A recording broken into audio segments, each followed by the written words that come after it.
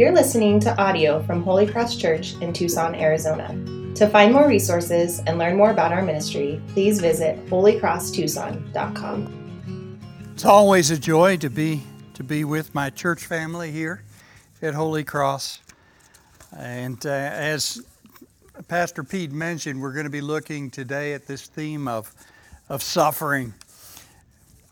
Yeah, I know. We're just coming off Thanksgiving, and maybe it doesn't seem like a time when we want to be thinking about suffering. But I want you to see this morning from God's Word that a lot of times suffering is the first step towards Thanksgiving. If you would, please open your Bibles to or navigate on your screen. I'm not used to that yet, but you can do that. Or it'll be up here. 2 Corinthians chapter 1. And just before I read, let me just seek God's favor once again. Lord, you know where each of us is in our lives. You know where we're struggling, where we're feeling joy, where we're feeling happy. You know all those things. You know the whole range of emotions we've experienced even through this holiday season. Lord, we thank you that your word speaks to us wherever we are in life.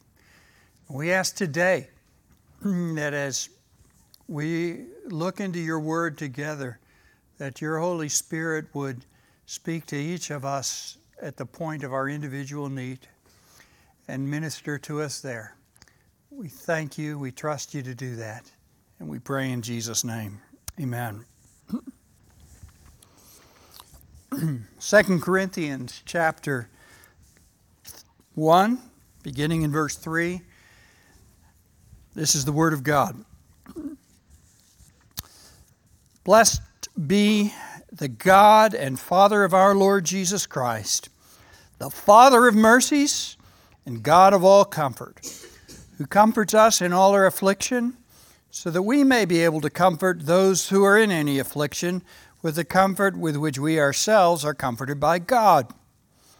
For as we share abundantly in Christ's sufferings, so through Christ we share abundantly in comfort also. If we are afflicted, it is for your comfort and salvation.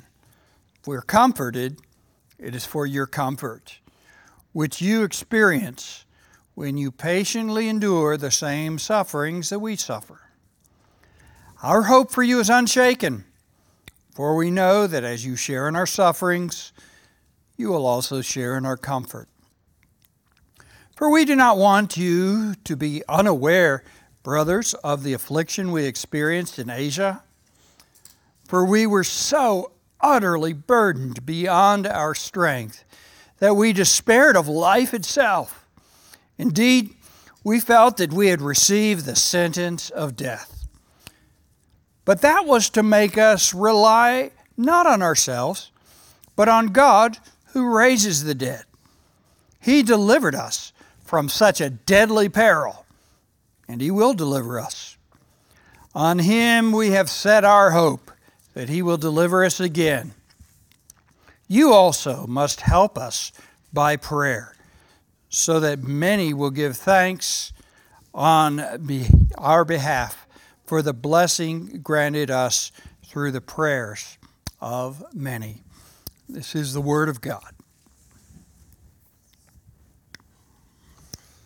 One way the Bible teaches us about the nature of God is through the names of God or the different appellations or descriptions that are given to Him. The Apostle Paul will often describe God with the phrase, the God of, followed by something. For example, He is the God of love and peace. He is the God of hope. In another place, He is the God of endurance and encouragement. The point is that whatever our need, God is equipped to meet it. In today's passage, the Lord is described as the God of all comfort. Now, it's a timeless topic because Christians regularly suffer tragedy and loss. Even this past week, our church body had a special time of prayer for the Booth family, and we share in their pain at the loss of a precious child. This particular passage that we're looking at today, I was asked to preach on Palm Sunday of this year. I wasn't scheduled to preach at this church in Uganda, but our pastoral intern, a young man named Robert, had just had a tough couple of weeks. 2 Mondays before he was to preach on this text, he did share this text at the graveside of his infant child. His wife wasn't able to make it to the service because she wasn't well. She was still in the hospital. And on Friday of that same week, she succumbed to the complications of childbirth.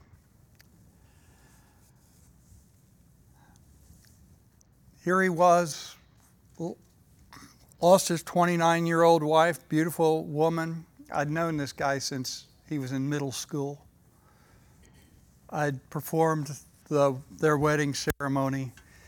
And seeing him suffer this loss and a 2-year-old daughter now and being a single parent, he said, "Pastor, I just can't handle preaching." I said, "Robert, I understand, please. I understand."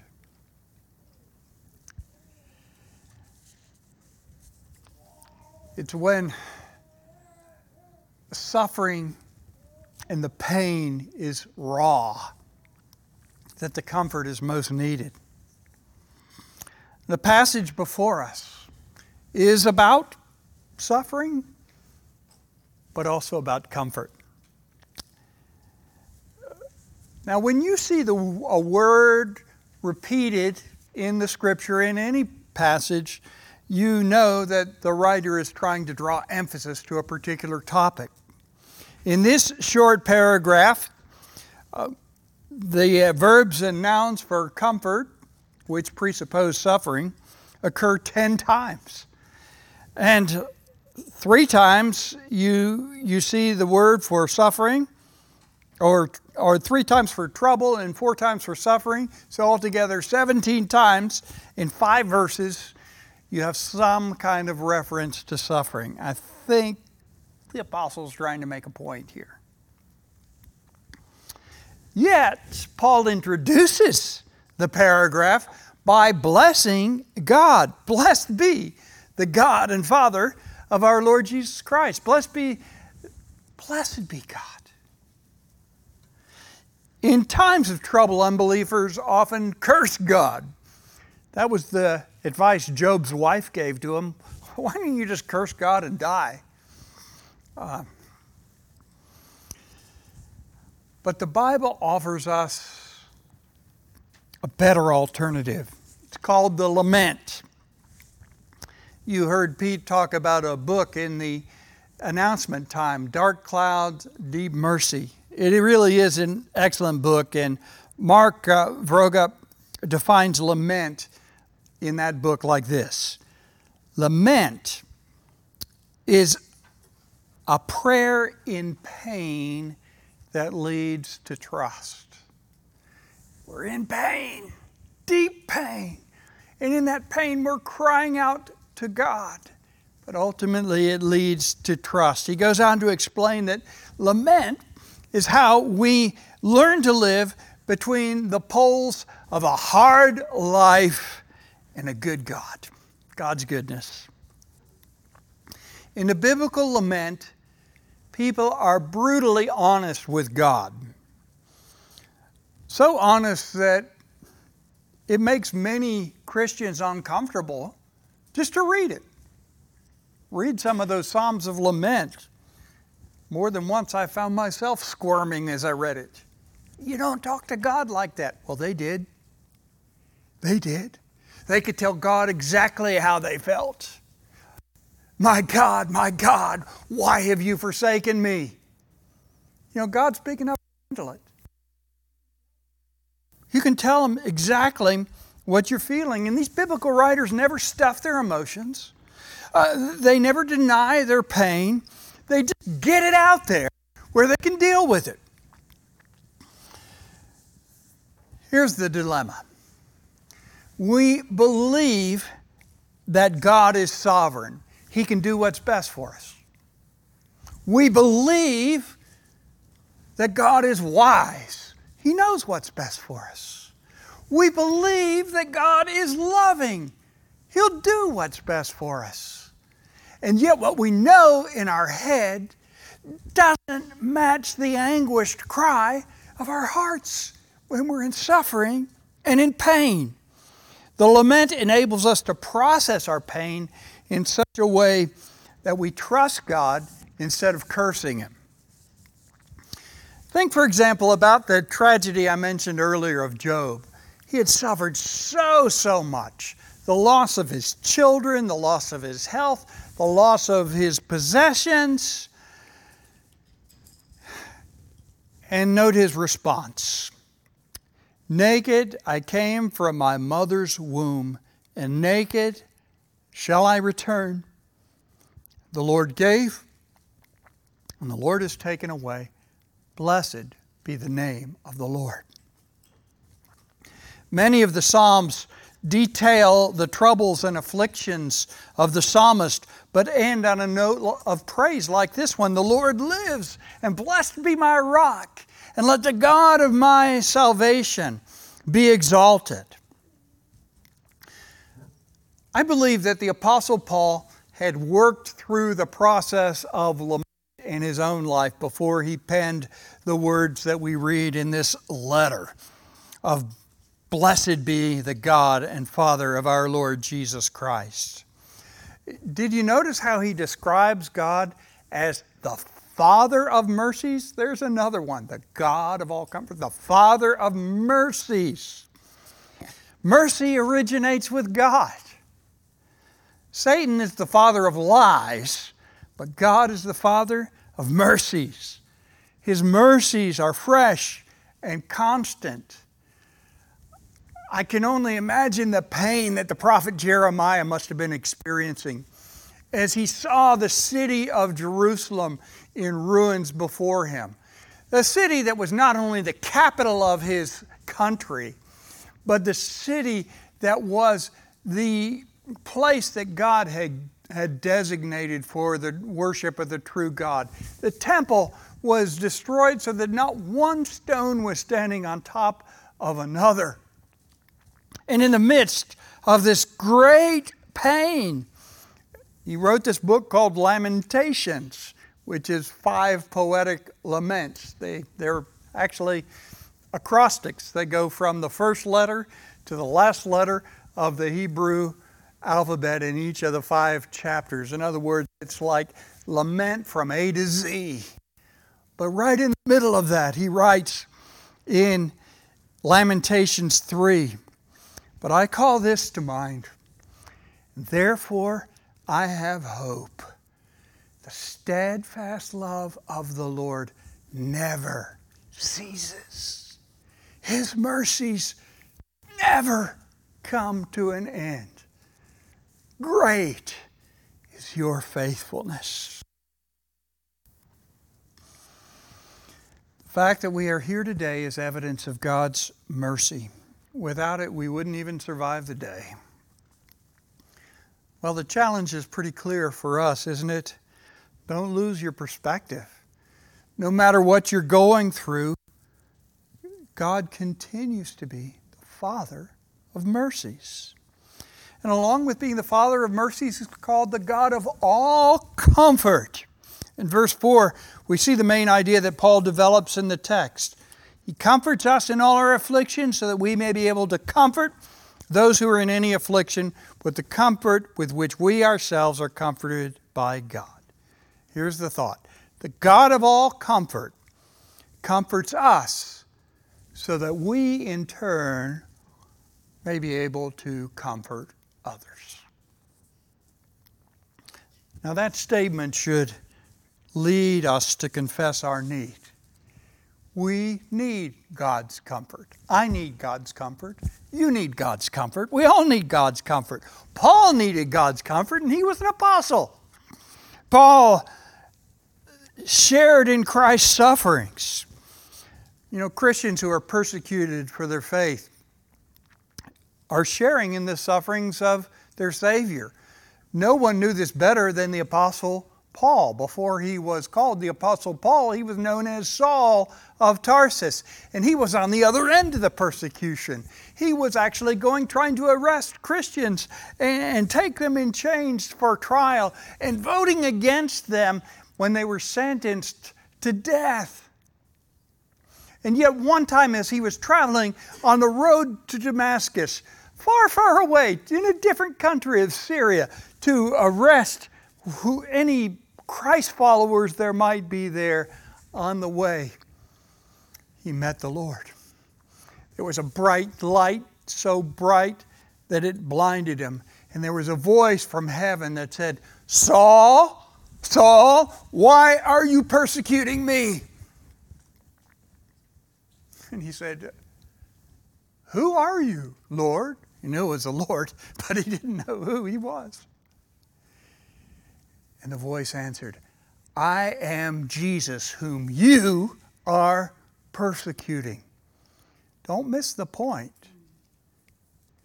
He wasn't persecuting Jesus. He didn't think he was. He was persecuting those who follow Jesus. But you see, those who follow Jesus are the body of Christ. And whatever you do to the body, you do to the head. So, I am Jesus whom you are persecuting.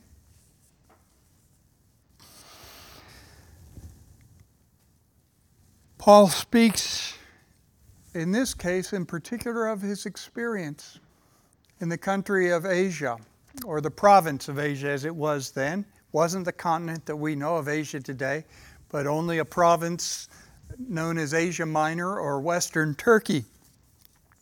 The largest city in that province was the city of Ephesus. Very interesting city to visit, by the way, if you get a chance, as much of the ancient city has been excavated. Ephesus is the place where Paul spent more time than any other place on his missionary journeys. And yet he had such intense affliction there that he despaired of life itself. You can read about his experience in Acts 19. I don't really want to take the time to read it right now, but just to summarize it, Paul had been preaching the gospel. A lot of people had come to Christ, so they were turning from their false idols and worshiping the true and living God. Well, the people who made the idols weren't very happy about that, the silversmiths. And so they started an uprising because their economy, their business was being hurt. So they started an uprising against Paul and all of the Christians. And it became such a riot that Paul was afraid that he was going to die. And the brothers were trying to protect him from this mob that was to put him to death. There's nothing like despairing of life to make us confess our need of God's comfort. But it doesn't have to be a situation quite that grim. We all need God's comfort. Our circumstances may vary, but our need remains the same. In verses 3 and 4, the word all keeps on being repeated. He's the Father of mercies, the God of all comfort, who comforts us in all our affliction. This is the idea that no matter what our circumstances, there are different kinds of troubles, different kinds of sorrows, different kinds of afflictions in life, but the God of all comfort comforts us in all our afflictions. Sometimes we suffer because of our stand for Christ, but often it's for another reason. We may be suffering because of the consequences of our own foolish choices, or sinful choices for that matter. Perhaps you're suffering because of something that someone else has done to you. It wasn't your fault. It may be that your suffering is totally unrelated to anything that you or anyone else has done. It's just part of life in a fallen world. Not only the reason, but the form of our sufferings can vary greatly. We could be the victim of a physical or verbal assault, or we may have suffered the loss of a loved one. We may be dealing with sickness or a serious health issue. And even financial pressure is an affliction. Interestingly, the word that Paul uses for affliction in this text carries the idea of pressure. But whatever the reason and whatever the form, we all suffer, and thus we all need God's comfort.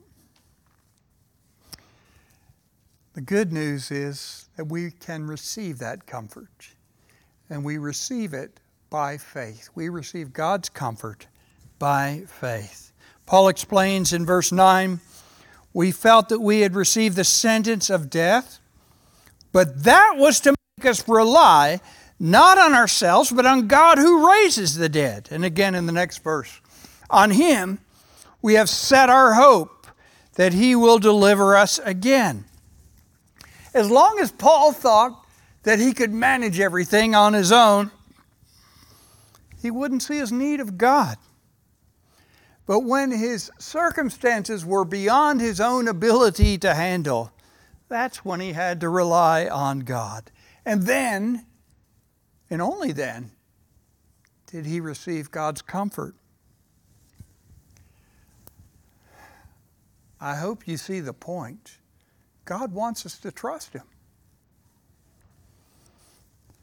The greatest affliction that any of us could ever suffer is the just punishment that our sins deserve from a holy God. We could do nothing to remove that affliction, but God provided the comforting salvation we need by sending His Son to endure that punishment for us when He died for our sins on the cross. When we come to the end of ourselves and trust in Him and rely on Him, we receive His great gift of salvation. And that same principle, coming to the end of ourselves and trusting in God, applies to every affliction that we undergo in this life. When I was a young Christian, I wanted so badly to live a life that was pleasing to God, and I wanted to never sin. Now that's a good goal. Really good goal. But it always frustrated me that no matter how hard I tried, I couldn't avoid sinning. And it took some time before I finally realized that if I could attain sinless perfection, I wouldn't need God. I wouldn't need Jesus.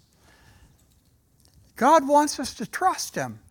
And that's why the Christian life is characterized by ongoing repentance from sin and faith in Christ. When I teach this in Uganda, I talk about walking in the Spirit, and I said, okay, you're going to name your left foot repent, and you're going to name your right foot believe. And then I have everybody get up and we walk around this is how you walk in the Spirit. Repent of your sins and believe in Christ. Repent, I'm a big sinner. Believe, I have a big Savior. This is what God wants from us. He wants us to know how much we need Him in our daily lives. Your particular affliction is no different, at least in this respect. The design of it is to force you to trust God. As you rely on Him in faith, you will experience His comfort. Life in a fallen world will never be free from sin, sickness, suffering, or sorrow. God never promised us a life without tears, but He does promise to wipe away every tear from our eyes. That's divine comfort. Once we receive God's comfort, we have the great privilege and important responsibility of sharing it with others. Paul makes it very clear in the passage that the comfort that he received was not for his own benefit alone, but for that of the Corinthians as well. He said how God comforts us in our affliction so that we may be able to comfort those who are in any affliction. And he goes on to say, it's especially for you.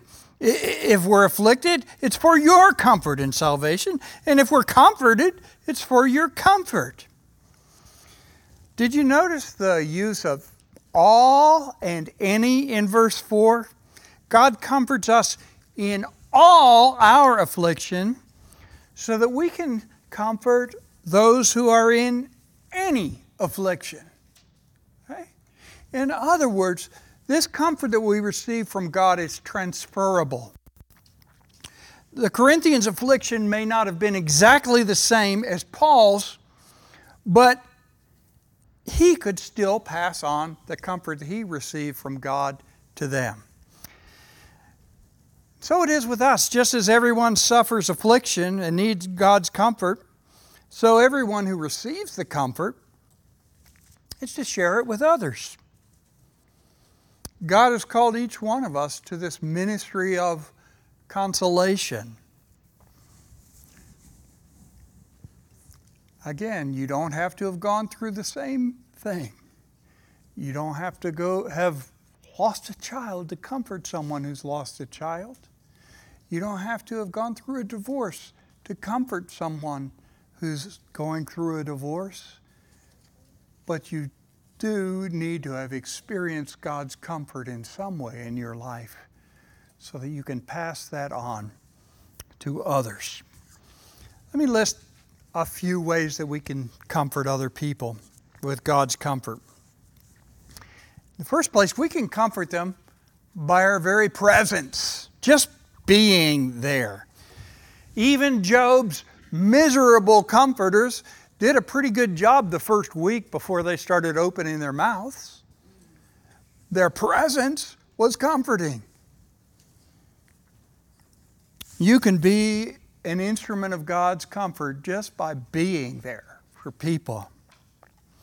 Second way you can minister God's comfort is through prayer. The last verse of our text reads, "You also must help us by prayer, so that many will give thanks on our behalf for the blessing granted us through the prayers of many." Pray for people who are afflicted, but also, if possible, pray with them. Pray with them. In doing so, you can be an instrument to help grant the blessing of God's comfort. And a third suggestion I want to make to you is that you can be a comfort to other people by pointing them to Jesus. Not in a self-righteous way, please, but in a way that here's where there's hope. I know I've hurt and I've been hurting, but I know where comfort is found, and it's found in Jesus Christ alone. When you point people to Jesus, you are ministering God's comfort. We really do this anytime we're evangelizing, if you think about it. Someone has described evangelism, sharing the good news about Jesus. Evangelism is one beggar telling another beggar where to find bread. And this is it. We were in great need. We found our need met in Christ. And so we can help others who have that same need to find their need met in Christ. In every other affliction, though, the solution is the same. We need Jesus. You may even be able to testify, as Paul did, how God brought you through a terrible trial so that they too will be encouraged to trust God in their time of trial. As a recipient of God's comfort, each one of you today, I want to encourage you to put up your mercy antennae so that you notice the opportunities that God brings your way to minister His comfort to others. There have been plenty of times in my life when there have been opportunities that I totally missed because I was just oblivious. And then later I think, whoa, here was an opportunity God gave me and I missed it. So I need to learn to pray for myself, to be sensitive to other people's needs. Some of you are more naturally sensitive than I am, so it'll come more naturally. But all of us need to be looking for those ministries, to be looking for those opportunities to minister to others. And as you do, God will use you. He will use you to minister His comfort to others. Thanks for listening to this audio from Holy Cross Church. Visit us at holycrosstucson.com to find more resources and connect with us.